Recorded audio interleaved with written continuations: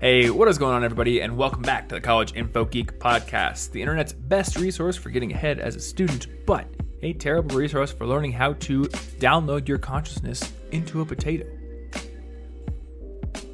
Really bad resource for that. That's actually not in any of the planned remaining, 10 or 11. Now, we could swap. 10 or 11. Oh, man, we're getting close. We could swap. It's the final countdown, Martin. We could swap. So, yeah, what do we have on the docket here? How to Tame Llamas. We could swap that one for potato consciousness.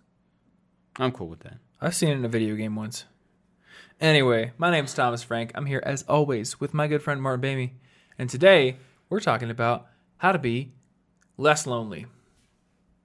Though I feel like this is an episode where we're going to sort of tackle what is likely to happen in the far future for many people. Yeah. And I think there's going to be some things that are applicable to right now as well. Yeah, I think that some of it will apply to right now, especially depending on the age of whoever's listening. A lot of it would apply to my age after school, but still relatively young, hopefully. Yeah. Well, you sent me this harrowing set of graphs. And so I guess the source is American Time Use Survey. I'm not sure who ran that, but apparently this was just from Twitter. It's a series of 6 different graphs that sort of track the time you spend per day with different people in your life as you go through the stages of your life. And I didn't like this graph, Martin. I didn't like it either. I didn't like this graph. So this is going to be one of those episodes where you're probably going to want to go check the show notes so you can see what we're talking about. And we're going to try to describe it. So if you're driving or if you're fighting ninjas right now or doing whatever it is that you do when you can't look at your phone or your computer, that's fine. But if you want to follow along at home, then pause the DVD right now until you get the DVD pause logo. It's bouncing all over the place. Yeah. And wait for it to hit the corner. This is on DVD now. Yes. Once it hits the corner, that unlocks the secret Konami code and you get the show notes.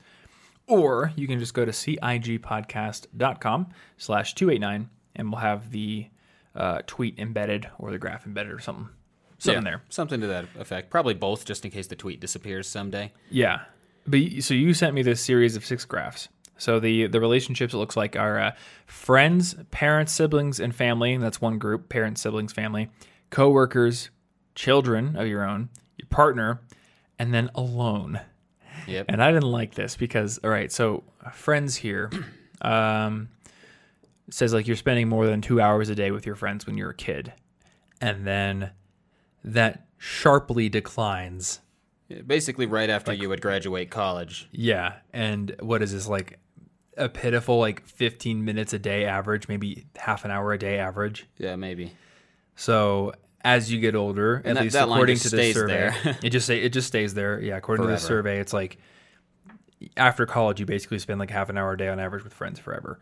Parents, siblings, and family, it's a similar graph, except for it starts at nearly all of your time at the beginning of your life, unlike friends, which makes sense. Yeah. Unless you're like me, my parents sent me out to forage for food when I was about 3 months old. That would change the graph. They had to it wouldn't change the graph. So you'd be an outlier. You send an infant out into the woods and you don't let it come back into the house until it's killed a bear. I killed 2. So how many older siblings did you almost have? Anyway, another sharp decline. The interesting thing here is, according to the survey, assuming that the numbers are the same, and I believe they are, the scale of the graphs, it looks like the top line is always 4 hours. According to the survey, it looks like people are actually spending more time with parents, siblings, and family as they grow older than with friends. And I do see a little bit, it seems like a little bit of a resurgence of time in middle age, and I would imagine that would be due to caring for parents. Yeah, and possibly just because once you're out of school, when you're spending almost no time with friends, they'll move to different parts of the country to get different jobs, and I think eventually, if you kind of stop maintaining all your friendships, you default back to family a little bit. Yeah. We also have coworkers, so this is a graph that starts from basically nothing until you start your career, at which point you're spending more than 2, 3, 4 hours a day with them. But then there's this sharp decline near the end of life, which would indicate retirement. We have children. This looks quite similar to the coworker graph, except for it's a little it smaller. kind of peaks around 40, and you're not spending a whole lot of time with your kids when you're 20, unless you're one of those people who have kids at 20. And then that kind of goes way down once they start their own lives and get busy.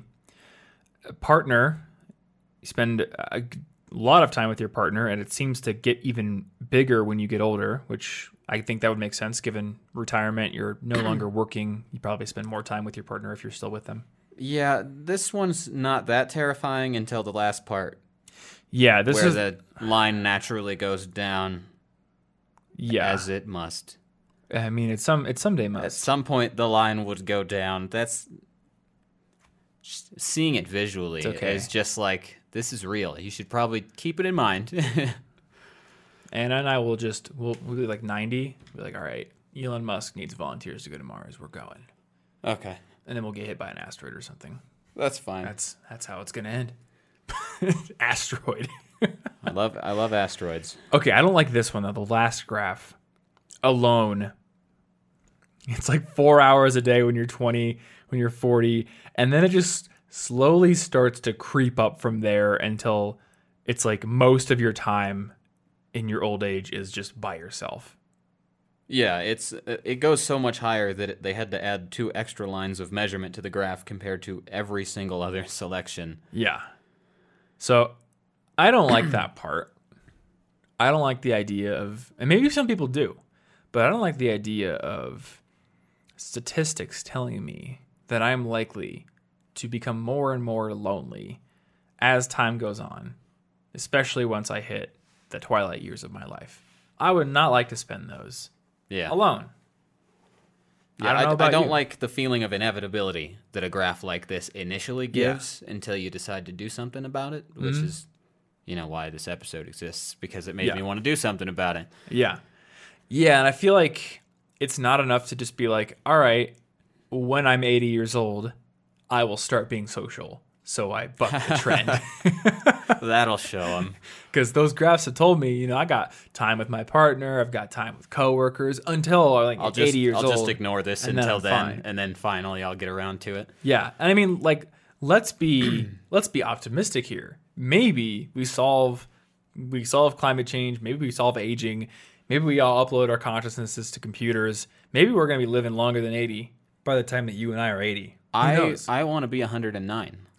Now, I would imagine that if we actually, like, it's more of a doomsday scenario and, like, everything does kind of go to hell, it's going to be, like, apocalypse. And we're going to have this graph may not matter. We're going to have to band into militant groups of survivors, in which case we'll be with people all the time. Very so maybe social. from, like, a loneliness perspective, like a Walking Dead style apocalypse scenario is actually preferable, I could see that. And then the relationships you have with people at that time, they're going to feel so much more important. There will be no more distractions. You're not going to be like, did I do the laundry today? Yeah. All of those will be cast aside for what is truly essential. And that's really essentialism in a nutshell. That is true. Wait for the end times. Yeah.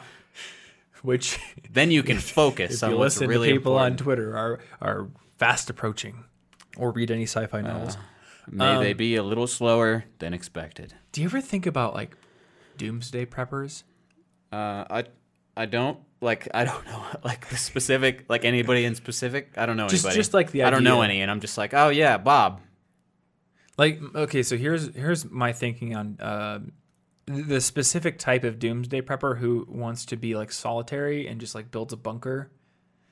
That never sounds fun to me. I don't think I want. Oh, it doesn't sound fun either. I mean, it's like longer. It's very I Am Legend, but I feel like if it's like a doomsday scenario where like a fair amount of people are still around, then it's gonna be very Walking Dead, where there's gonna be like some strong leaders who emerge, and whether by hook or crook, they're going to form new societies where they rule with an iron fist. And I feel like anybody who's trying to go it alone is just gonna have to hope they don't get found. Yeah, that's probably true. Like, don't install a doorbell. You can prep a lot, but I don't think you can prep to deal with like a hostile force of 20 or 30 people coming to raid your bunker. So I don't know, man. Yeah, groups are probably better. All I'm saying is I have to become the governor. I don't want to become the governor, but I'm going to become, like, I don't know, the president or something. Okay. The president of, like, New America. That's fine. Yeah. Anyway, how do we start to build the habit of being more social so we have those habits in place and maybe have support networks in place that will outlast... I'm trying to find the way to word this that isn't, like, super sad. But, like, outlast the typical relationships that a typical lifetime has. I guess this episode is just going to be dwelling on things that happen near the end of life, so it may end up being sad anyway. I don't know. Yeah, well, if it's a thought that can be addressed right now to make it better, then one mustn't simply avoid the sadness for now. That's true. Make it actionable and then move on. Something I think about ever since you and I read Good to Great and did the whole episode on Good to Great. One of the principles in that book was that great leaders, they turn over rocks and look at all the squiggly stuff underneath, which is a metaphor for not ignoring the potential problems in your business. Yeah. And I apply that to life. So, some people would be afraid to look at their bank account because they aren't going to like what they see there. The great leader would not be afraid to look at it. They would look at it anyway, and if the news is bad, they deal with it. Yeah, and if you don't want to think about it, like, deal with it first, then you can ignore it. Mm-hmm. Get something in place. And then, like maybe to some people this graph doesn't look too terrible because you've got your partner there for most of it, if you have one, and you lose contact with friends, family, and children easily. Mm-hmm. But that's not enough for me because the thing that stands out to me most from Kurt Vonnegut's graduation speeches that he gave in the book, If This Isn't Nice, What Is? Just a collection of the speeches. But he's just talking about how we're really lonely because we don't have enough friends and relatives. We're supposed to be in large communities. That's what we're used to. Mm-hmm. And then eventually we come up with this idea that one person, our chosen partner or whatever, can be a whole society. And that just isn't going to work. That's not enough for, Ashley and I can't possibly give every single part of human interaction to each other. Yeah. We don't have the right experiences. So Vonnegut recommended that everybody joins all sorts of organizations, no matter how ridiculous, simply to get more people in their lives. And it doesn't even matter much if all the other members are morons. Quantities are more important. And I just that part of the speeches that stood out to me. I won't forget that. Just because he's also referencing that's why he thinks a lot of marriages don't work, because we try to force the pressures of an entire human society onto one person. Yeah, and I feel like even if you don't do it outwardly, like, your partner may begin to feel it. And I mean, you may begin to feel it as well. Yeah. Like, it can creep up on you over time. And I don't even think it's like a conscious thing. Like, you know what? I have my wife now. I'm not going to talk to anybody. Like, they're the person. I don't think anybody consciously decides that. But it's another thing that just happens through habit and routine. Yeah. You all go to work, you come home, there's dishes to do, there's stuff to clean up, you're tired, you end up just spending the time with one person, and then the weekend comes around, and like we've talked about in many other episodes, nobody calls to invite you because everyone is hoping that someone else in their life will be that person who's active and plans things. And when everyone else is hoping that someone else will do that, no one does it. So we fall into these default patterns where we have fewer and fewer and fewer people in our life, often culminating in just one. Yeah. So anyway, I personally find it obvious that I want to be an outlier on this graph, and hopefully, yes. I guess if you don't want to be an outlier, feel free to listen anyway, and then maybe you'll change your mind. But I could just play video games, man, when I'm retired. I'm going to go through this episode assuming that most people want to be an outlier. Yeah. And I think it's important to understand that we're talking about averages here. So you might just luck into being an outlier without even trying. Oh, that's always true. But that's a you thing. Like, realize there's how many people listening to this podcast? Like 20,000, 30,000. So without some action, the average is going to be the average, right? Yeah. Assuming that this study actually used I think the best way fair is just to representative assume- sample and had a good sample size, then, in aggregate, the audience of this podcast listening can assume that on average they will fall along the same lines. Yeah, and like the lines are pretty intuitive. Like looking at them, they clearly follow the patterns I already assumed about life. Yeah. And just never laid out in such a real way. Yeah. But I want to focus on now. Yeah, so Because let's the do habits we cool build stuff now, that they fixes propagate it. into our later years. Immediately the first thing that came to my mind, and this is something that would easily apply to, being older, being retired, is that you can volunteer. Oh yeah, yeah. That's a great whatever way to do it. age you are, if you have time, and you're like, oh, well, people don't want to hang out with me, people don't want to be friends with me, people want you to volunteer. And I mean, you have experience with it, I have experience with it, and I think love like that from both experience. of our experiences, you show up, and you show up to help and do a job, not necessarily to make friends. And it's not like the people who are also working there are going to be like instant friends with you because you showed up. But over time, it often happens anyway, or at least you build better relationships with those people, Yeah, Yeah, volunteering was one of the best decisions I made that year. Mm-hmm. I think it was much more fulfilling than I thought it would be. And you were teaching English to refugees, right? Yeah. Okay. And in my case, I've like run sound at churches. I've gone in like winterized homes. One time, actually in college, so I'm just gonna get into this. One time in college, I felt like my life was empty for a while. So, and I'm not a particularly religious person anymore. But in college, having grown up very religious and then kind of becoming like a little more casual about it in high school, I got to a point where I felt very lonely, and I thought the way I will solve this is by going all in and joining everything at the church. So I volunteered for like everything I could think of, including, and this was like the most boring thing, but just going around town cleaning apartments at like low-income housing. And because I was doing it with other people who were also really positive and who were there because they wanted to help and they had a good mindset, it was actually fun.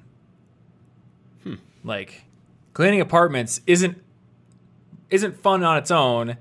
Like, I'm not going to choose to go dust blinds in like a musty apartment on a Saturday because that in itself is fun. But the fact that I was going to do something helpful with a group of people who were all positive, had the right mindset, and then we all would go out afterwards, like, that was actually fun. That was fulfilling. Yeah. That actually sounds like a lot of jobs that my family members have had, that friends have had, where it's like, I hate this job, but I love the people. It's always the team is like, I'll feel bad leaving those people. Yeah. But not the work itself. It doesn't matter. So volunteering automatically gets you into a position. You don't need to be like, I'm hoping to get hired here because I'm really lonely, which is not necessarily a great resume line. Probably not. But but the volunteer positions won't matter, and they'll help you feel useful, which is very valuable. And I think that, banding together with a common mission is actually, I wouldn't say it's one of the necessary ingredients for forming good bonds with people, but it's a very powerful one. Yeah. And when it's not there, I think it's harder to form those bonds because everyone's got their business, right? And if you're just like, well, I need to build a relationship with this person just out of pure friendship, like you might be able to, but there's nothing kind of like pulling you together through any kind of obligation. So it requires good planning and self-discipline on both parties' parts. Yeah, shared goals and activities like that, even if they're not fun. Probably the only thing I can think of that's just as powerful, if not more, at pulling people together is mutual hatred. But that one's really unhealthy, and I wouldn't lean on that to solve my loneliness problems. Yeah, it's true. Let's not join people really jump together when they don't like the same thing, but it's not. That's volunteering is a much better way. Yeah, I don't want to join the Clowns with Tall Hats Suck Club. Yeah, that's going to become a bad idea. There's somebody who's just they used that nobody meme format in the comments of that podcast where you brought up the Clowns with Tall Hats. They're just like nobody, absolutely nobody. Martin, Clowns with Tall Hats. I didn't know of a better example that wouldn't like get too real immediately. Yeah. So insert group that you personally disagree with here. I tried to find I tried to find a group that no one has ever even considered in Clowns aggregate. with tall hats. They're representative of everything you hate, even if the next person hates something completely different. We can all agree. Clowns with tall hats, they gotta go. Yeah, I feel like even using an example and explicitly saying I don't agree with this, if it's an example somebody agrees with, might have an effect I didn't care for. So Well, you know what? There was somebody in the I audience take it who out was on a the clown clowns. who loved I take tall it out hats. on the clowns. You broke his heart. You broke his heart. I'm sorry. Yeah. So volunteering is a big one for me. And I mean, there's a lot of ways you can do it.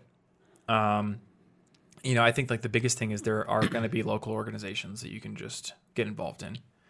And some of the obvious ones that you would probably think they're for my grandpa, they might be something you could do. Like you could join Rotary Club. Or you could even just talk to somebody who's in Rotary, because anybody who's... What is that? I don't know specifically To accentuate what Rotary the grandpa is, comment, I because guess. I have never been in Rotary. I don't know, But like Anna's- a rotary phone? Anna's uncle is in Rotary. Old phones? So let me give you my perception of Rotary as somebody who has never been in it and who has never actually Googled what exactly they do or what it is. Googling it didn't help me, so I'll go off your definition. But basically, Rotary, in my perception, seems like a sort of informal group of people within like a local city, and they just sort of meet and they do projects and they throw like low-key parties sometimes. And I think they somehow like sometimes give out awards. The award part I'm taking from the movie Catch Me If You Can, because Leonardo DiCaprio's character, his dad, gets an award from the Rotary Society in the beginning of the movie. And then he has that great quote, 2 mice fall in a bucket of milk. One immediately drowns because he gave up, but the other one churned that milk into cream and climbed out. As of this day, I am that second mouse. Which is like, it's a pretty good quote. Good old, nothing like a butter metaphor. I've never Like a butter metaphor. Butter for. never thought of that before. But yeah, I mean, that's something. I mean, if you are part of a religious organization, there's tons of volunteer or opportunities that come through there. But Yeah. I mean, Rotary immediately came to mind because the people in Rotary are typically pretty involved in local community stuff. So they're at least going to know what's going on. Yeah, and helping out your local community is one of the most effective ways that you can do something that's good anyway. Yeah. And I mean, I think like, you know, Rotary, and then when I was growing up, my grandparents went to, I don't think it was, or it may have been associated with Rotary. It was called the Moose Lodge. And when I was a little kid, we'd go there for breakfast on Sunday mornings. But I think it was just like the place where people in the local community can go hang out, and there was events kind of coordinated through groups that met there and stuff like that. This week's episode of our show is brought to you by our friends over at Dashlane, which is a tool that I use literally every single day, and which can help you make your online life both more secure, but also more convenient. It can remove a lot of friction from your life. So Dashlane is a password manager that also can manage a lot of your personal information. It keeps it incredibly secure. It helps you to use it wherever you are, on your iPhone, on your Android device, on your Mac, your PC, as a browser extension. And whenever you create a new username and password on a website somewhere, or whenever you log in somewhere, you can save that login combo to Dashlane. It is securely stored in an encrypted account that only you can access, and then you can automatically log into websites from then on, which removes a lot of friction from your life. In addition to just logging in to websites on those username and password forms, it can also fill in long forms. So say you're trying to buy like a boosted board or something, and I always use boosted board because I think this was You order them all the time. I think I was buying a boosted board at the time I switched to Dashlane, so I just like clicked it and then chose my little profile thing for my name, and it just boom, the form was filled instantly. So I didn't have to go through typing in my address and my credit card number and all this kind of stuff. So just, again, it removes a lot of friction from your life. And it's better than other systems like Chrome's password manager or like Keychain on the Apple system, because it doesn't lock you into one system. So if you use multiple devices, or if at some point you choose to switch browsers, or you choose to switch OSs, which I do all the time, then all of that follows you around, again, in a very secure way. So if you want to start using Dashlane and find out how it can make your online life more secure and more convenient, head on over to dashlane.com/collegeinfogeek, where you can sign up to get a free 30-day trial of their premium subscription and try out all the features for yourself. And then if you do decide that you want to actually pay for it and keep using it after the trial is over, you can use the code collegeinfogeek at checkout to save 10%. Once again, dashlane.com/collegeinfogeek, and big thanks to Dashlane for sponsoring this episode and supporting our show.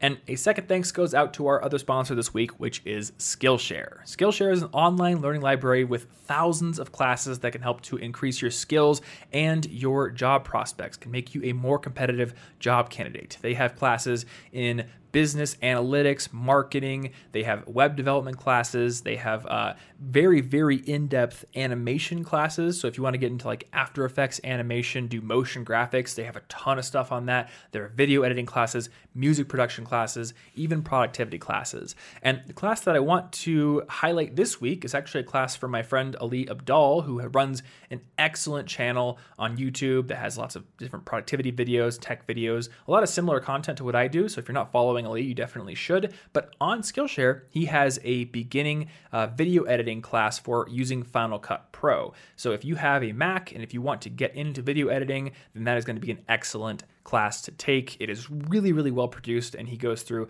a ton of different features of Final Cut. So you can go from complete editing noob to really understanding how the software works. And I gotta say, I'm kind of jealous of Ali because he only has a Mac, and you're only a Mac user as well. Yes. I kind of wish I could dig into Final Cut Pro. There's some stuff about it that just looks really, really advanced, and like it kind of gets rid of some of the annoyances I have with Premiere. But unfortunately, I'm primarily a Windows editor. So it's the one Tisk, editing comma, space, program tisk. that I can't really use unless I want to go all in on Mac. But if you're like me, if you're a Windows person, if you're only able to edit on Premiere or Resolve or whatever, there are plenty of other classes on Skillshare. I know Jordy Vanderput has like a Premiere Pro Masterclass on Skillshare, so you can take that as well. So if you want to learn how to edit video, there's tons of really, really in-depth, well-sequenced classes that you could take. In addition, and I'm always going to say this on my Skillshare reads, why not?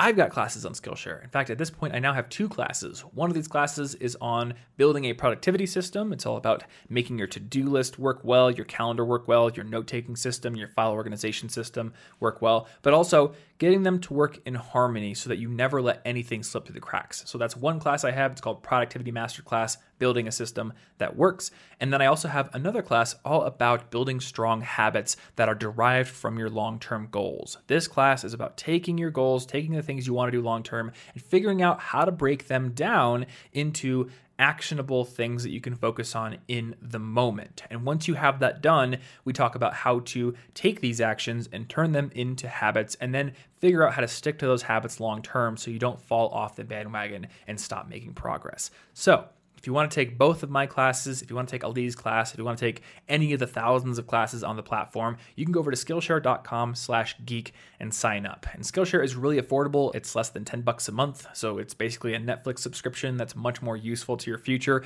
But the best part is that if you are one of the first 500 people to go over to Skillshare.com/geek and sign up, you're going to get a 2-month free trial with unlimited access to the platform. And there is a lot you can learn in 2 months. So be one of the first 500 people to go over to Skillshare.com/geek, sign up, and get that 2-month free trial. Big thanks, as always, to Skillshare for sponsoring this episode as well, and let's get back into it. The other one's coming to mind is like not volunteering, but going to like local meetups for board games, for running groups, anything on meetup.com. There's all kinds of opportunities out there to meet other people and do things that you all have a common interest in. Yeah. And I think if you're going to go out and join a bunch of communities, at least I would consider it maybe a good idea to make sure you have a mix of different niche types. So a lot of communities might be based on identity or belief.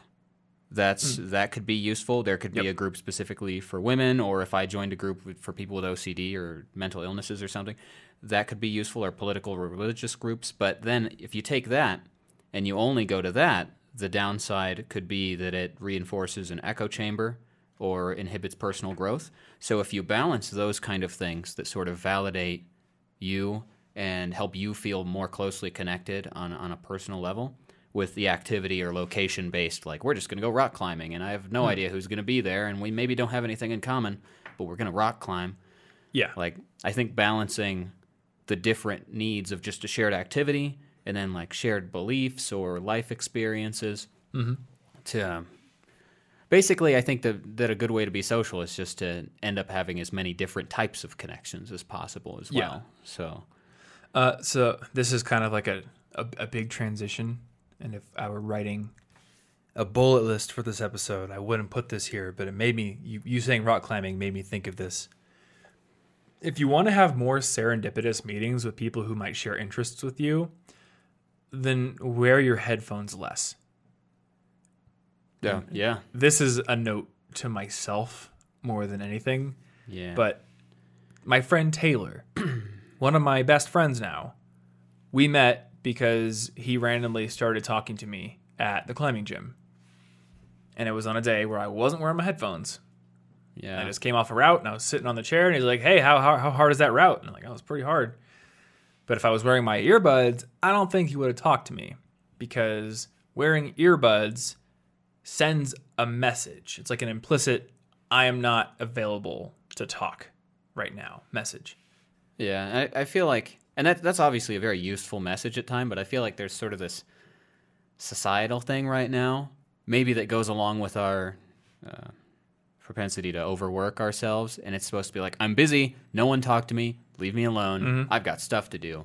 But at all times, because we don't ever disconnect from that work, so then, we'll never be available for any sort of social thing, and we'll just be kind of reacting to people as if they're explicitly trying to steal our work time away, when really they're probably just trying to connect with humans. Yeah, and you know what? We're probably going to have more work time than we ever really needed. Yeah. So if someone steals some work time from me, it's like people are proud to be overworking and way too busy, and I feel like that maybe adds to that. It's just like, how dare you take the source of my pride? I am a busy person. Yeah. You know, I feel like when people make assumptions about other people, especially people they don't know super well, we have like this innate belief that the other person has a strong position on everything. And I think in reality, and I'm not talking about like their principles. I'm talking about things like, do I want to be talked to right now or not? Or would I be willing to make this concession to you or not? I think we're obviously like, well, they're not going to want to talk to me. And that's a hard, firm thing. They don't want to talk to me. Yeah. I think in reality, we are subconsciously on the fence about these things. So I was thinking about this the other day. My friend Andrew, who runs the Listen Money Matters podcast, and he now runs it full-time as his own business. But when I was doing the podcast with him, he was still working a day job. And he wanted more time to work on Listen Money Matters. So what he asked his boss to do is let him work from home. And the boss's initial answer was, no, we like the community that we have here. We think the in-office, atmosphere we've built is useful, so we're going to deny this. And what he said is, well, he really wanted to do it. So he said, boss, give me a chance. Give me 1 day a week working at home, and I will prove to you that I'll get more done than I ever did here. You won't regret it. And the boss said, okay, we'll try it. So that in itself, that one little example illustrated to me that people are willing to be persuaded.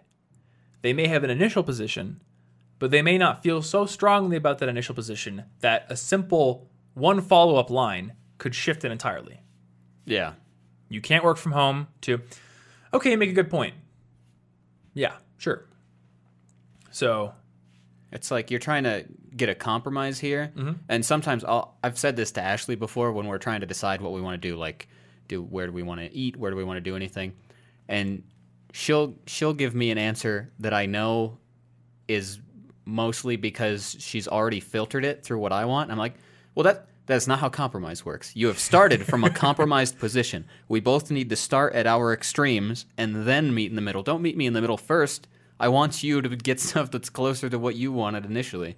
So in this case, if you're just assuming that they're never going to talk and that's it. You're starting from a compromised position. You're not giving Yeah. yourself a chance.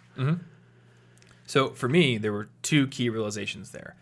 One, if you're the person who wants the thing, like you're the person who wants to work from home, you may need to work a little bit. Now, I want to preface the not preface. I want to put a caveat on this. This is probably important. Okay? Because this is an insight that can be taken way too far and can become toxic.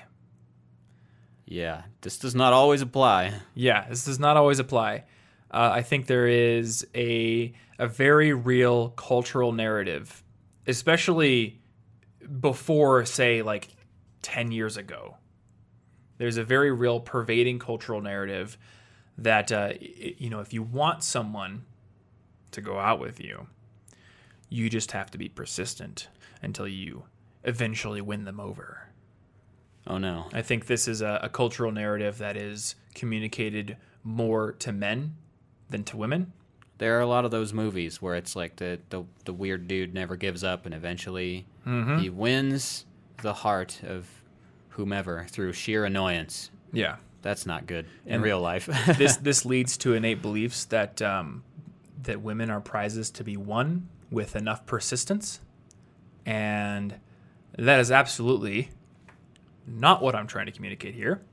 If somebody rebuffs your romantic advances, you should back off. Yeah, that They one have doesn't apply. Demonstrated that they are not interested. We're talking about This acquaintances doesn't at rock mean, climbing. on the other hand, this doesn't mean that you should never ask. Like, go. Don't be weird. Don't be creepy. But say hi. Maybe ask someone on a date. That's fine. If someone tells you that's not fine, then they are way going overboard. But if they say no, then take the hint. Because it's not a hint. It's clear communication. They said no. Yeah. All that aside, sometimes you may need to work to persuade someone to see your point of view, such as, I want to work from home. No, give me a chance. I will prove you, okay? Yeah, this applies in In many this case, other situations. You're not harassing your boss. It You're applies just in- making a stronger case. And again, like if you were to take this too far and you were to keep asking, maybe they're going to fire you eventually or get angry. Yeah, But there are different limits for each kind of social thing. It's just Exactly. the romantic limits are very soon. You should immediately respond. well, there's a big question here, right? Like, are you going to make your boss feel personally uncomfortable and possibly unsafe with your continued advances? Probably not. You may annoy if you them, are, that's very strange. but you are not in the And position don't. of power in that conversation. you Yeah. know? But if you're asking a girl out and she says no politely, and you keep asking, now she feels uncomfortable. She might feel unsafe. That's a totally different thing. Well, yeah, because they don't know if you're going to be a weirdo. Your boss knows you and probably knows you're not about to like murder them Yeah, to work from home. Probably not. So just keep in mind that sort of Typically, compromising- if you murder your boss, you the don't compromise get to advice. work from home. You do get a new home, and you do get to work from it, but that work usually involves a that's- mop. yeah, it's not quite the same. So Anyway, otherwise the the compromising second- thing works well. So that was the first insight, right? Like sometimes you Yeah. may need to work a little bit to persuade people. The other insight, though, is from the opposite point of view. If you want to build new relationships, then you need to ask yourself, am I outwardly projecting implicit communication I don't want to be projecting? Such as, I have my earphones in, therefore I'm unapproachable. Because you may be perpetuating that assumption in other people's minds that you are of a firm constitution that you don't want to talk to other people. I'm here to do my own thing. Now, if you are, plug the headphones in. Sometimes I go to the gym, especially when I'm lifting and I don't want to be talked to. I'm just there to lift. I'm listening to my death metal. I'm doing my stuff, and I gotta go. But a lot of times when I go climbing, like I'm there to get a workout, but I'm also there to have fun, and it would be cool if I talked to people. So yeah, if I've you been want making- somebody to be able to approach you. So I've been making an effort to be like, nope, just take the headphones out. As much as I love music, because music is like one of the key ingredients in my life and what equates to a happy Thomas, I put the headphones away Yeah.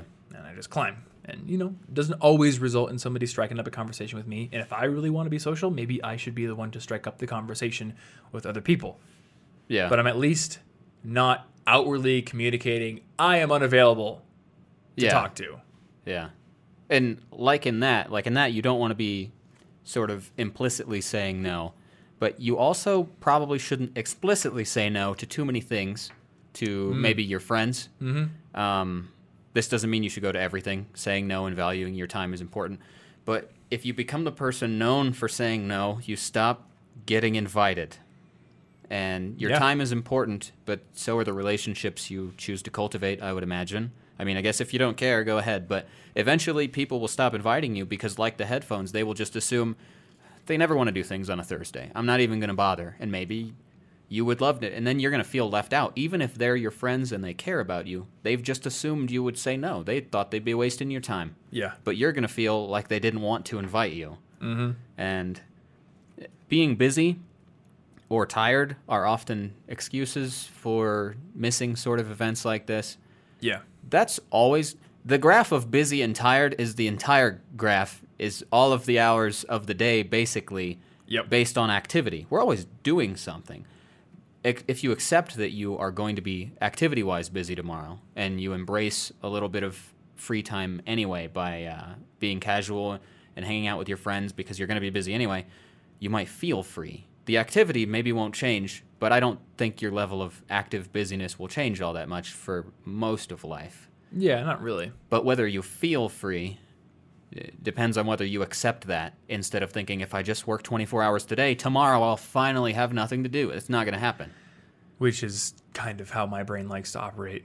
Yeah, I tend to have an all or nothing kind of thing. I have to fight it, but it doesn't work. Tomorrow's not going to be any more free than today.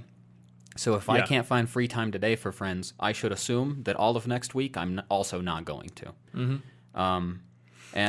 And I often find that sometimes the quiet night by myself is really needed, but a lot of times I think it is the desire to have it is brought about through just mental laziness. Like, I don't want to go out and deal with all the logistics involved in going to hang out with friends, so I just want to stay inside. But then my actual experience of staying home and doing my own thing is not that great. Yeah. I was anticipating that it would be greater than it actually was. Like, sometimes it's cool. And then the reverse, if you're anticipating so much friction, but once you got to the place where you were with friends, probably, within minutes, you'd probably be like, okay, this was fine. I'm glad I came. But it's so easy to be it's so scary. I can't do it. Maybe this is yet another justification for keeping a journal. Because sometimes we have to have an explicit reminder of, no, this is worth it. It's worth going through this inconvenience because I really did have a good time here. Because, I feel it. Like, I'm an introvert, and when it comes to going out and engaging in plans with other people, my brain's like, ugh, I don't want to figure out how to get there, get in my car, put all the stuff away, park, pay for parking. Ugh, it's such a hassle. I have to shower. I have to put on pants. You don't have to. You're just going to have consequences. That's true. I don't have to do anything. There are just consequences. That's all. Can I deal with those consequences? Just accept them. That's a good idea. If you write down, like, God, I don't want to go, and then later on, this was great. That's a complete opposite, and yet it seems very likely to be something that I would experience. Yeah. I have a specific memory where all of our friends invited us out to a nightclub once, and you really didn't want to go. Oh, I didn't want to go at all. That's not even my vibe in the slightest. It really isn't. And, I don't like going to nightclubs very often, but I specifically remember that you had fun. Was this the 80s one? It was the 80s one. Yeah, that's because I dressed up like the bad boy from the Breakfast Club, and then I did the stupid Breakfast Club dance moves, and it was really dumb. It was dumb, but that's fun. It was, but I probably wouldn't do it again, but I just had to embrace what it was in the moment. It wasn't my ideal moment, but I can go 20% stuck in this moment mad, or I can just deal with it and go 100 on something that's kind of dumb. It's still better. I think that's another kind of key to maintaining a long-term social life is giving up the notion that it must always be your specific vibe. You have to compromise sometimes. There's always compromise involved in social situations. Even if it's somebody who's into the same thing you're into, there's going to be some mismatch. Like, maybe they want to say, I'm playing Magic with somebody. Maybe they want to play one more game than I want to play. Maybe sometimes I'm like, nah, I'm good. I'm going to go. And maybe sometimes I stick it out for the last game. Yeah. Because to be social is to give up my exact wants sometimes. Well, and that even applies like literally today. I could see during certain times of my life, if I wasn't feeling good about myself, the amount of snow outside right now would make me really question going to any birthday events. But everybody came to mine. And it would be a very bad social signal for me not to return that, even if it's inconvenient. Yeah, that's true. And I just got to think, what signal am I sending? Not, do I have a valid excuse? That's not what's important. It's what am I sending? Mm-hmm. What am I telling people about their importance to me? Yeah, like what do we owe to the people in our lives? You know, and not in terms of like money, but like we owe them respect. I think we owe the people in our lives time, and not like from a. I feel like this is like implying an obligation that's going to be unpleasant to fulfill, but I don't think we have to interpret it that way.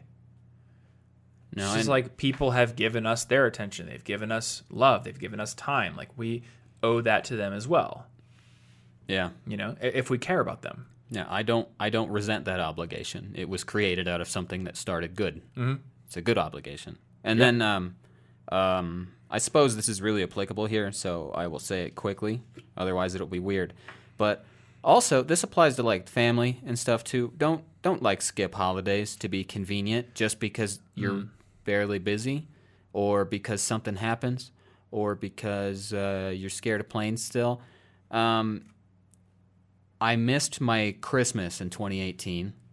December 25th is also my stepfather's birthday, and I lost him last year. So I missed his last Christmas and birthday, and it feels pretty damn terrible anytime I accept that that's true. And I just feel like if I had just pushed a little harder, I could have found something that would have let me go anyway. But I assumed, there will be another one. There will be more time.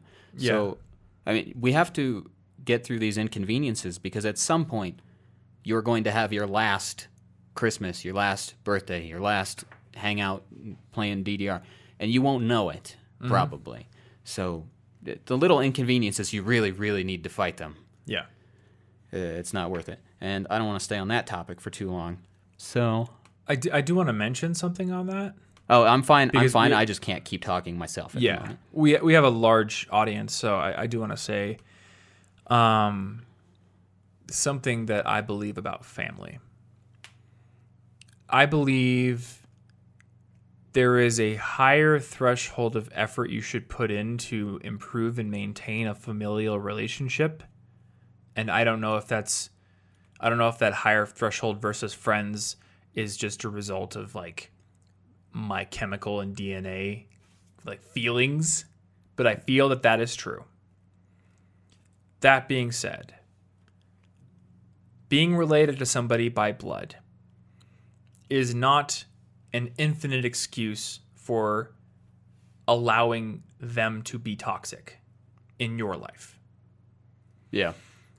So don't take what we're saying here, overcome the inconveniences to go see family. Yeah, I would have liked that if I went. You must go see your family even if they like verbally abuse you. Because again, being related to somebody by blood is not an excuse for treating them like crap. Yeah. And there is a certain threshold. Again, I feel like, I don't know if this is just a gut feeling that is like instinct and it's not actually logical, but I feel like there is a higher threshold for the effort you should put in to improve relationships with family, to try to help somebody, improve if they are acting toxic, but that threshold is not infinite. Yeah. And there is a threshold, and there's a certain point where it's like, yeah, we're related by blood, but we aren't family, and you have chosen that, not me. Yeah, at some point there has to be a line, and we can't prescribe that line to any of you, dear listeners. Yeah. But and since you mentioned that, I mean, everything, the internet is pretty toxic. So there's this whole like thing where if your family doesn't agree with your politics, you should abandon them. There's like, and I know most people don't do that, but the vocal minority on Twitter seem to espouse that viewpoint anyway. I would like to point out that over the last couple of decades of me having any awareness of what values were outside of, school, I've had several family members completely flip, including myself, to a completely new set of values. Mm-hmm. People do and can change. Yeah. It's just the threshold isn't infinite. Maybe they'll never change. But there are reasons to be a little more understanding and try to find what angle people are coming at. And often the issue is just that there's communicative problems. Yeah. And there would be a sense of understanding if it weren't for the buzzwords that the media makes us get all mad at immediately. Yeah. And I think it's important to say that a difference of opinion, even if it's on something you feel is important, a difference of opinion is not abuse in itself. Yeah. You know, because I feel like I shouldn't have to say this, but you're right. There's like a vocal minority on Twitter and social media who essentially say, or sometimes explicitly say, if your family members vote for this candidate over this candidate, they are bad and you should never talk to them again. Which is a recipe for division if I've ever seen one. Yeah, it's like if you ever did something that somebody doesn't agree with, one, you can't guarantee that person was wrong and that you were right.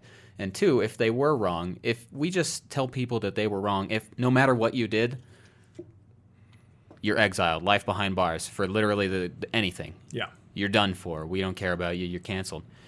They don't have any incentive to change, and then they will only hang out with people who agree with them, creating an echo chamber of the viewpoint that you specifically didn't want to encourage, but that you will accidentally, definitely encourage by isolating them. Yeah.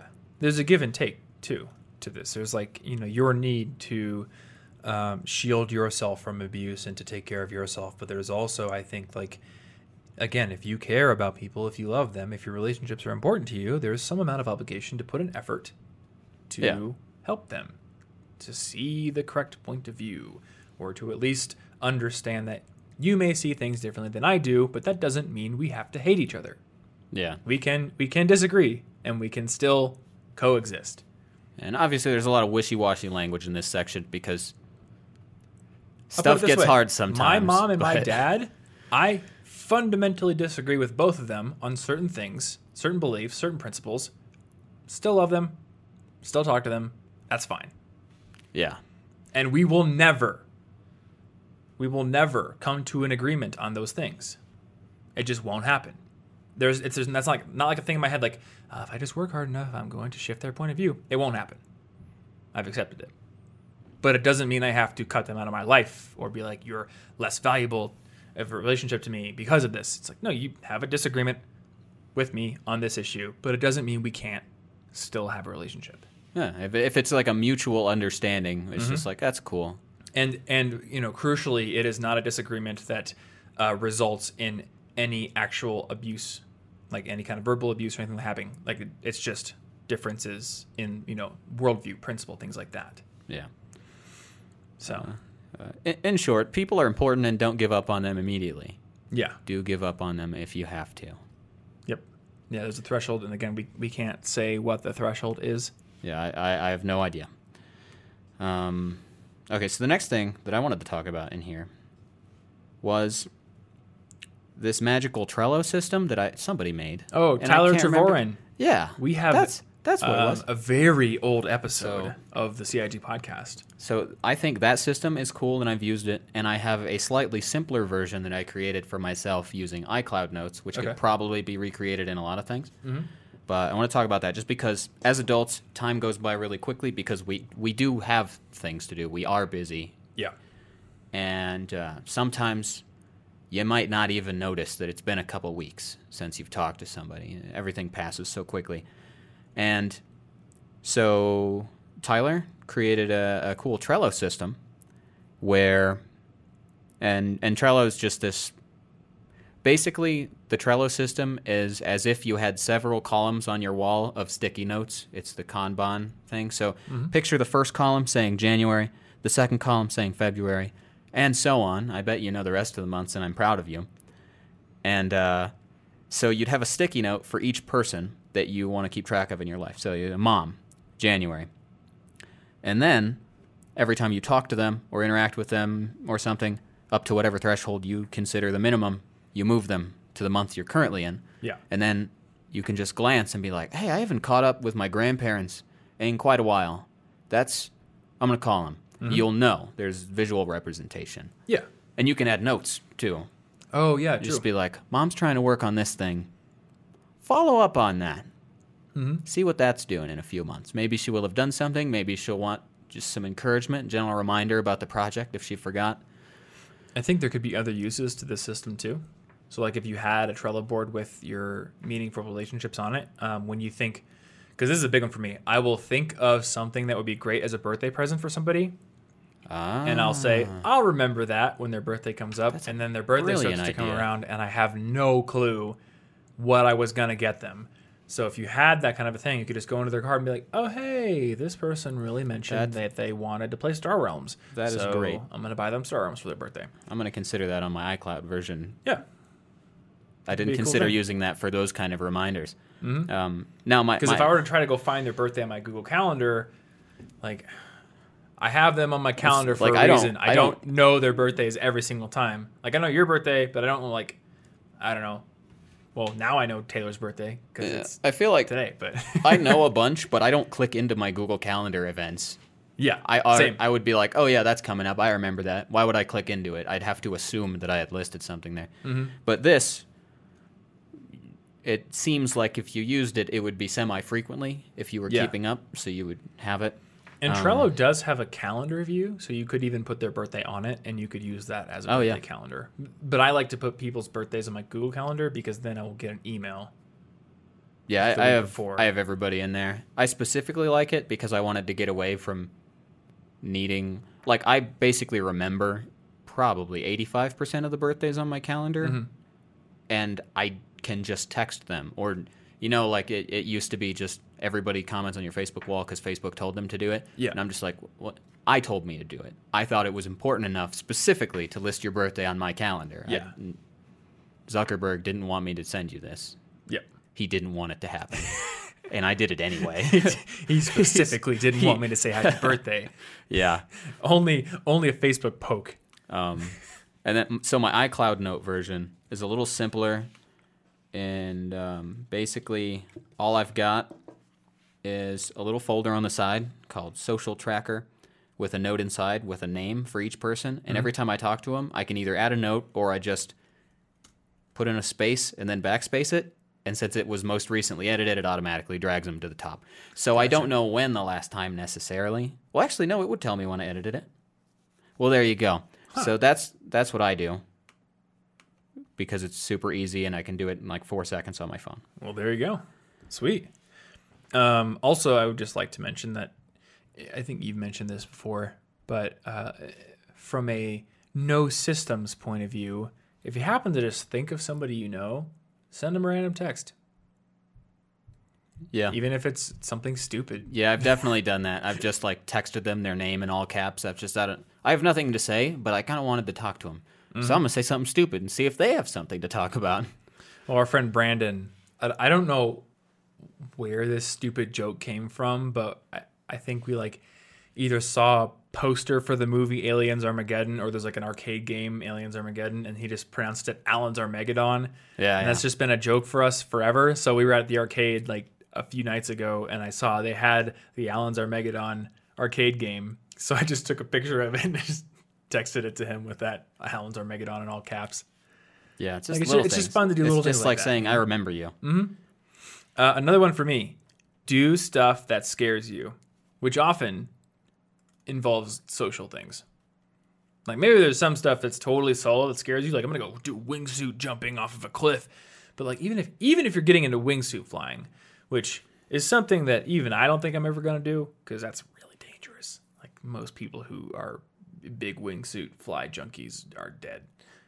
I think it's like the most dangerous sport. But even if you were going to do that, you're probably going to go to like a wingsuit flying class or something, and you're going to meet other people who are into wingsuit flying, and you can all accidentally fly into a cliff together.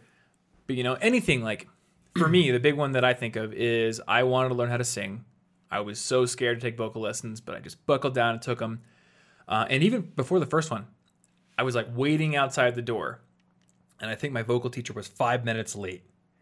And I was like 99% of the way to being like, well, he's late. I don't want to do it. And just walking away. And I'm very glad I didn't, because now I've been taking lessons for over a year. Not only have I improved as a singer more than I ever thought I would be able to. Like, I literally thought there was a level I would get to and stop, and I've gone way past that. But I'm now good friends with my vocal teacher. We go to movies together sometimes, and my vocal school does like these jam nights where you can just show up on a Wednesday night in the practice room. A bunch of other students will show up, some of the teachers show up, and you just jam for 2 hours. That's cool. Just be like, what song do you want to sing? I want to sing that one Do like song. barbershop quartet stuff? Yeah, it's like, yeah, something like that. Maybe you all put on leather jackets and start snapping your fingers? Yeah. I actually found it really interesting because, as a musician who just makes stuff up, I'm not very used to learning songs. So I figured, it must take a long time to learn songs. But at the jam night I went to, like the first one, they were just like, yeah, okay, somebody name a song they want to sing. I'm like, do these people just know, like, every song? And I'm like, all right, somebody that you used to know I don't know how to pronounce the guy's name, Gautier or something like that. Got him. Got him. It's not got him. I think that's it. I think that's it. It's got him. And so they pull it up on the laptop, and they're like, all right, okay, so that's like and I'm just making up chords right now because I don't know. But like, it's like a D, okay, that's going to like an F sharp. And they just figure it out. And they're not playing the specific, like, perfect melody, but they figure out the chord progression in 10 seconds, figure out the sections of the song, and then play it adequately enough that I could sing it. I was like, dang, that's actually really impressive. So, yeah, hats off to professional musicians who know how to dissect a song and recreate it in seconds. Hear that, clowns? Tall hats off. Tall hats off. Take them off. And then put them in the shredder. Out of Get respect. rid of the hats. We don't like them. But yeah, go do things that scare you, because a lot of times they will result in you meeting a group of people who are into that thing. Yeah. And now you've met people who could potentially become friends who want to do the thing you want to do. Yeah, and you will desensitize yourself slowly to at least a portion of the anxiety that comes along with doing something like that.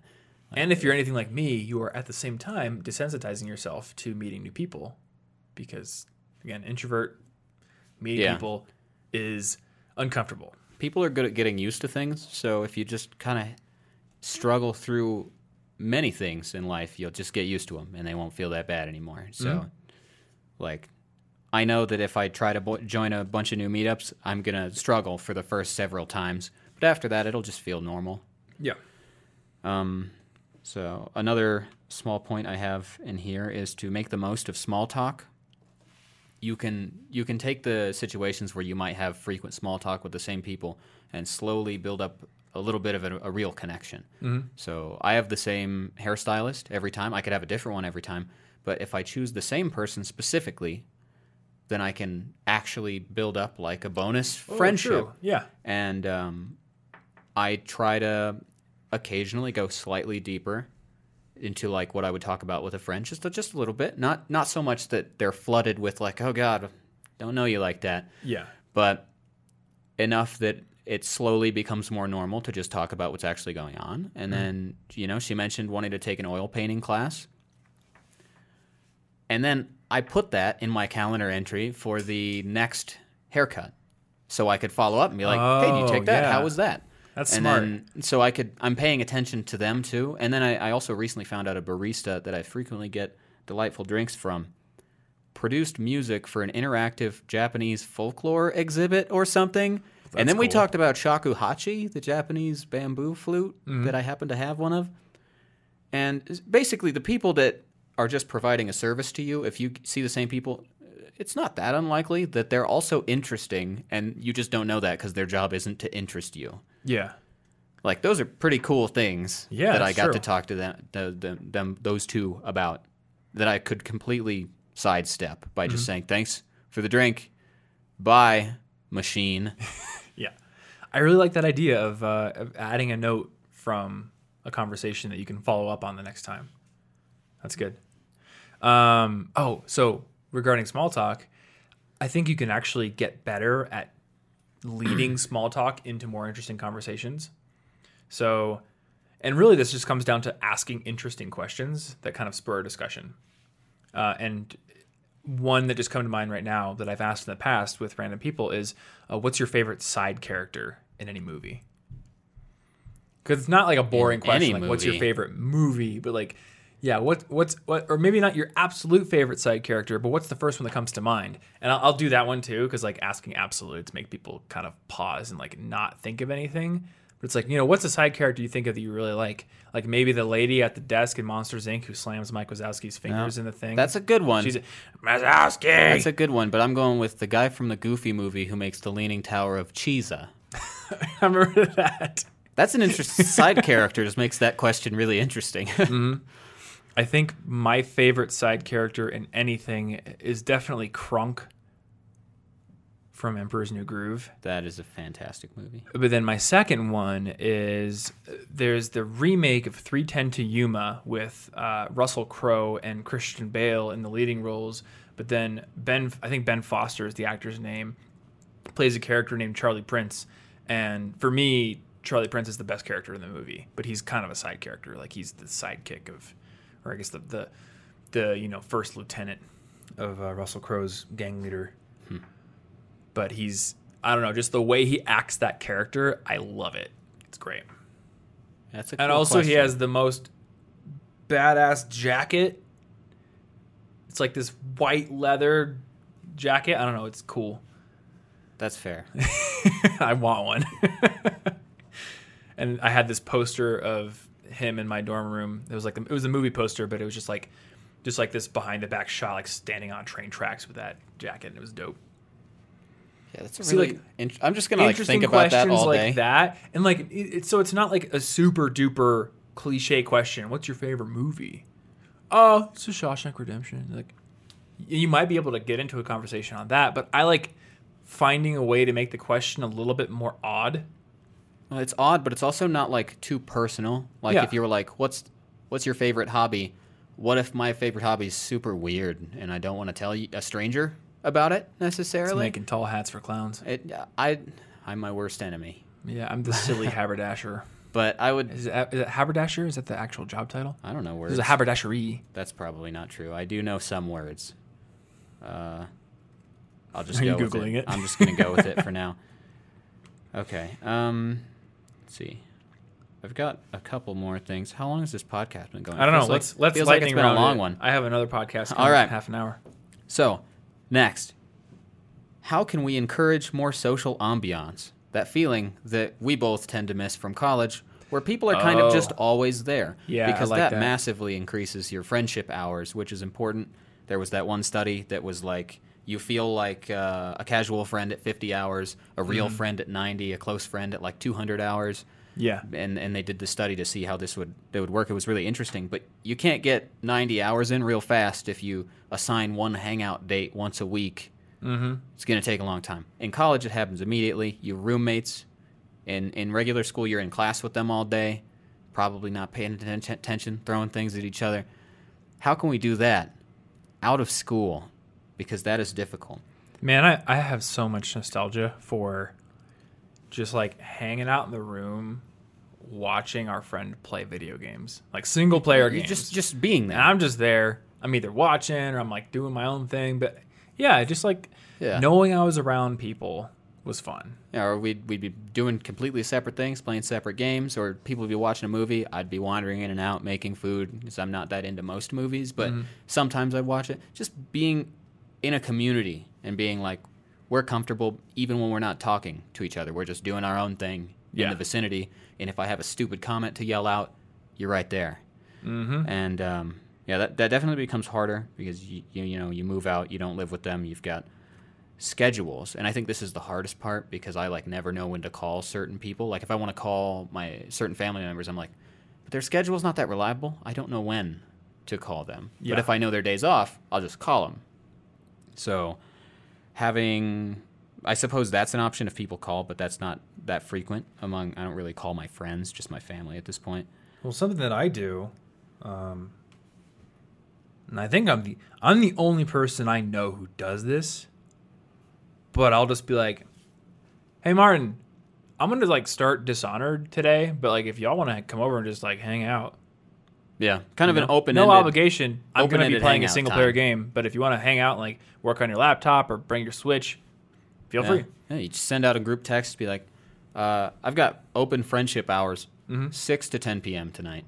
Feel free to come over. I've got no plans, no food ideas. Maybe we'll come up with something. Maybe we won't. Yep. But that's how it would have been. Well, yesterday was even before. really casual. I just sent a text. I was like, hey, everybody, tonight, 6 p.m., we're going to work on a jigsaw puzzle, and we're going to watch Baby Driver. And it's like That's low it. pressure. You're like, I've already got my own thing to do. So, like, I'm fine. And it wasn't like, If hey, you're- do you if guys you're want to do busy. something? Like, what do you want to do? It was like, no, I'm going to work on a jigsaw puzzle, and I'm going to watch Baby Driver. Y'all are free to join if you want, Yeah. but I'm still doing it. It's just optional. Yeah. And It was great. Yeah, I think that's... And I don't think it can be ever as easy as, being roommates. But Yeah. that's a pretty good idea, a pretty reasonable way to be able to do it after school. And I do remember, I don't think I journaled this, but I do remember eventually, like, being roommates did wear on me. I was tired of having 20-plus people in my apartment at all times. I just wanted, like, Yeah. one day a week where Yeah. it was empty. That would have been nice. But now I miss the 20-plus people. Mm-hmm. Wish they were in my house 6 days a week. Don't know what you got till it's gone. Yeah. Another option is like co-working spaces or coffee shops if you do make acquaintances there, because then you're doing your own thing by default. This is why I love Improper City. So Improper City is this place in Denver that is, imagine a really, really, really big coffee shop put in like a warehousey space. So it's got tables, it's got coffee, but there's also like 50 beers on tap. So like you can get drinks. They're open from 6 a.m. to midnight. And then it's a big open space. Crazy. There's TVs, one of them that has a Super Nintendo setup. There's like an upper and lower level. It is in the same building as a bouldering gym that you can go to next door. And then out back, there's like a common like area with like a part of it I think has like AstroTurf with what's that beanbag toss game? Cornhole. Yeah. There's a couple food trucks. There's like a fire pit. And during the day, it's a place that people basically use as a free co-working space. And they even had like a phone booth room. So I think they've kind of set it up as like, this is essentially just as good as a co-working space, but it's free. Just come in and buy coffee and buy beer and stuff. But then, as the day wears on, right around 5 p.m., usually people start to finish up their work. Some people are still working, but it gets a little more social. People start getting drinks. They start hanging out. It's like a place that just encourages social interaction. No, that's And I really like it. It doesn't. And so there's this theory. I read this history of Starbucks. I forget the guy who wrote it. He's from Portland, though, as you would expect for a history of That a would coffee make sense. chain. There's this theory about a coffee shop is a third place. So there's this whole theory about third places. One has their home and their work, and people want and yearn for a third place where they can go feel at ease. It's a place where you don't feel like you need a specific reason to be there. Like if I'm going to Walgreens, I have to have a specific reason to go to Walgreens. Otherwise, I'm going to feel weird. They're going to be like, why is this guy like laying in the middle of the baby wipe aisle, like playing a Nintendo Switch? It's like, I'm looking for a third place, man. Walgreens is not it. So bars, historically, were the third place. It's like, I have home, I have work, I go to the bar, hang out with the buds. And that makes it harder if you're trying to avoid alcohol specifically, which some people want to, and they're like, where am I supposed to hang out? And especially before, coffee shops took off, like back in those days, bars had a certain association, reputation, kind of like feel to them. Not every bar is like that, but I feel like bar culture in like the 80s, you didn't have as many options as we have now with like, chill breweries where there's just like board games and people bring their families. Like, no, it was a little bit of a different vibe. You didn't bring your kids to the bar in most cases back then. And then Starbucks helped to popularize coffee shop culture. Because before Starbucks, there were coffee shops, but not very many of them. And most people just drank Folgers, which is really not good coffee. A lot of it is not even Arabica beans. It's like the other kind of, or Robusta, which is much easier to grow, but terrible. So Starbucks comes up, they take over the nation. Weirdly enough, they don't actually crush mom and pop coffee shops. They make them more popular. Yeah, they a rising tide lifts all boats. The rising tide lifts all boats. Starbucks was the rising tide, and their mermaid led the charge. And so at least if you believe the book's narrative, because I haven't dug into this much more than the book, but the book's narrative is that a mom and pop coffee shop is only going to be put out of business by a Starbucks if it's not better. I love that a mom and pop coffee shop pop is like, that's coffee a shop. really fun phrase. That would be a really good name for a coffee shop. Come on over to the mom and pop. But so Starbucks is thought of as the gateway drug into gourmet coffee culture, which it really is, because Starbucks coffee is not exceptional. It's decent. Yeah, it's Starbucks consistent. latte is That's decent. the most It is very important thing for me. consistent. And when traveling, is like every drink I order is going to taste exactly the same from Yep. Oregon to Minnesota. And well, in Minnesota, I'm doing Caribou. You're going to 'cause Caribou. I'm going local. But it's a little better. to here, then it's always the same on the road. So, and this is the thing, like, it is not necessarily all that difficult to make better coffee than Starbucks. It is, I think, with a decent amount of training and the right equipment, very, very easy to make a better latte and make better espresso drinks than a Starbucks. Yeah. If you can afford a good industrial grade espresso machine and you train your baristas correctly, they should be able to make something better than a Starbucks latte every time. So if you can do that and you can run the rest of the business, a Starbucks should only increase your customers coming in. Now, I don't know if that's always going to be the case. Like maybe Starbucks continues to, gray goo the world until eventually we're all just part of the nano machines. But at least according to the book's narrative, that's how it works. So anyway, coffee shops become the new third place. And they don't have the seedy reputation of bars. They're a place you can come bring your laptop. They're a place you can come meet a friend so you can pitch them on your MLM scam. Whatever. Yeah, and it's like a more comfortable place to pitch an MLM. It's a more comfortable place to talk to people than like if you're out in the park or something, somebody might, if somebody jogging, don't interrupt the person jogging. Then maybe the person's relaxing. Maybe they're doing something. But at a coffee shop, it feels a lot more inviting Yeah. to talk. It Yeah, feels it like does. the default level of talking will be slightly higher there than a lot of other locations. You might see people. So anyway, long winding story short, I see Improper City as a model for a new type of third place. And I think microbrewery culture has really helped this. Because again, bars, seedy reputation. I'm not saying this of all bars, but it's just, it's a reputational thing. They got seeds there. But breweries do not have a seedy reputation. Breweries seem hipster to me. They seem hipster. They're a place where you bring your dog. They're a place where you bring your kids sometimes. Bring your cat instead. They're usually big. They're open. They're airy. They're not like a rowdy place. They're not like a dark, crowded place. They're usually pretty open. Most breweries that I've been to anyway, they're chill. And I feel like Improper City's like, all right, well, let's take that. Let's take coffee shop. Let's merge it together and let's add extra elements. Let's do food trucks. Let's do, games. And it's just a place to hang out. And I would love to see more places like that start to crop up. Yeah, that seems like a really good idea. I don't really have a third place right now, I don't think. I don't go anywhere. Mm-hmm. And then having that I'm either working or at home managing chores. Everywhere you go, in those situations, there's going to be some sort of obligation hanging over your head. So Well, you don't even have a second place. I have one place. It's my living room. That's also my Yeah. office. So perhaps you need a second place. Maybe I do. And then I'll get a third one and a fourth one.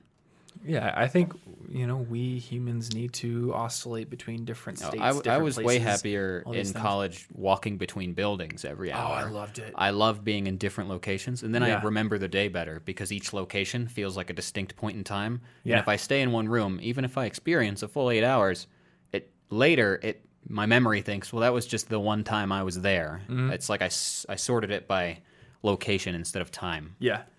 It's why I kind of love being near downtown. I don't want to live there. There's a lot of inconveniences. Yeah. But going there, I can pop into one coffee shop, do some work. Then I'm like, oh, I'm going to walk over to this other coffee shop, or I'm going to go run an errand, or I'm going to walk to Whole Foods for lunch. And it brings back a little bit of that feeling of being in college. Because, yeah, I really did love the feeling of just knowing like I'm going to be in like 6 different buildings today. I just feel like I'm part of this big complex network instead of siloed in one room. Yeah, it's cool. And like the skywalks are fun too. Oh, the Skywalk system in Des Moines is great. I think only Minneapolis has something that can rival it, and Minneapolis is bigger. Theirs is really good too. But either one is just, I don't know. I'm fascinated by complex networks of tunnels. I don't know why. I wish we had one. It's just here. like a They're weird so thing. Cool. Yeah, it's only economical to build in a very, very wintry city, and Denver just isn't one. It's fun to build in every city. That's true. It would be fun to build. So given infinite money, Don't even make it a full thing. Make it like a rope bridge that Some goes rope between an open. I would love open that. wall. I would. That's amazing. I mean, keep maintenance on it. No, it's cooler when there's no maintenance on it. That way, like it can be like Shrek. Yeah, You know. that would actually. I would totally love What do rope you want? bridges connecting buildings What? in a warm city. That'd Don't be do great. this. It'd be so cool.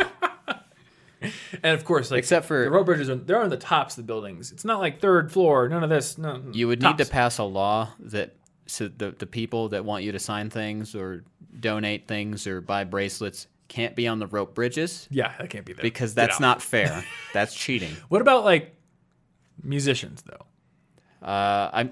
You can I walk be past like a a musician. minstrel? They're just like doing their own music-y thing, and then maybe you throw them money if you want. Yeah. If the musician is yelling at you, put money in the case. What if they sing Hear it this like with chord? a nice Do you like melody? it? Put money in the case. I could forgive Then that. can That's less annoying to me than I don't feel that guilted. Just be like, they sang. That's fun. They sang their demands for my money. That makes it somehow better. That's fun. No, what I want is zip lines between the buildings. I feel like we could create a bunch of alternatives for. This could be a really cool. Let's build a city. Network of rope bridges. Let's build a city that zip looks like it was lines, built by a 10-year-old. Tarzan style rope And swing things. It's gonna be so fun. Yeah, and of course, like safety nets. Yeah. You know. Okay. Anyway, we're designing cities now. I have one more thing. Okay. In this list, and that is because, to some extent, being alone will happen, and you can't avoid having some alone time. So I had a couple ideas on how to be happier alone. Because you don't have to feel lonely necessarily. Yeah. Feeling lonely is a different thing than just being alone. And so an obvious one, meditation tends to bring me peace and a greater sense of appreciation and joy. And if I'm feeling weirdly appreciative of everything and calm, I don't ever feel lonely. I'm too busy experiencing wonder at the world around me, etc. If you don't like sitting meditation, I also get the same thing from walking very slowly, ridiculously slowly. I would never do this in a crowd, but I've done it around gardens and parks where like the movements of each foot from heel to toe is so deliberate and smooth that I'm basically not even jostling the rest of my body. I'm not making any sound, basically. It looks like I'm walking in slow motion probably, other than I'm not doing like stupid arm movements like I'm the Bionic Man or something. Maybe you should start. But it makes me calmer and more patient on just observing everything. Recently, I found a good quote that works pretty well to describe this, actually, by the Vietnamese Buddhist monk, and I don't speak Vietnamese, so if I butcher this name, I'm really sorry. Thich Nhat Hanh. Oh yeah, I've seen the name 1,000 times. Only learned how to pronounce it maybe today. that sounds like a more authentic pronunciation than what's been in my head. Yeah, I every time think seen I've been that wrong name. the whole time in my head. I've never said it out loud until I looked it up. But the quote is, "Walk as if you are kissing the earth with your feet." And I think that's a pretty good description of what I'm doing. It's like I'm walking, but in a gentle way. I mean, I don't even step on ants because I'm walking so slowly. I'm paying attention to everything. And that's really useful. And outside of meditative things, I think that some of the most important things in life, if not the most important things in life, are people, nature, art, and if you can find it, spirituality or faith. And all of those but one can be achieved and experienced alone. I never feel lonely if I'm appreciating nature or meditating or making art. Yeah. Oh yeah, making art, big thing for me. I mean, I do not get fulfillment from meditation. Yeah. I get fulfillment from walking fast. So I mean, we're very opposite in that way, but for making art, it's, if I'm alone, it's fine.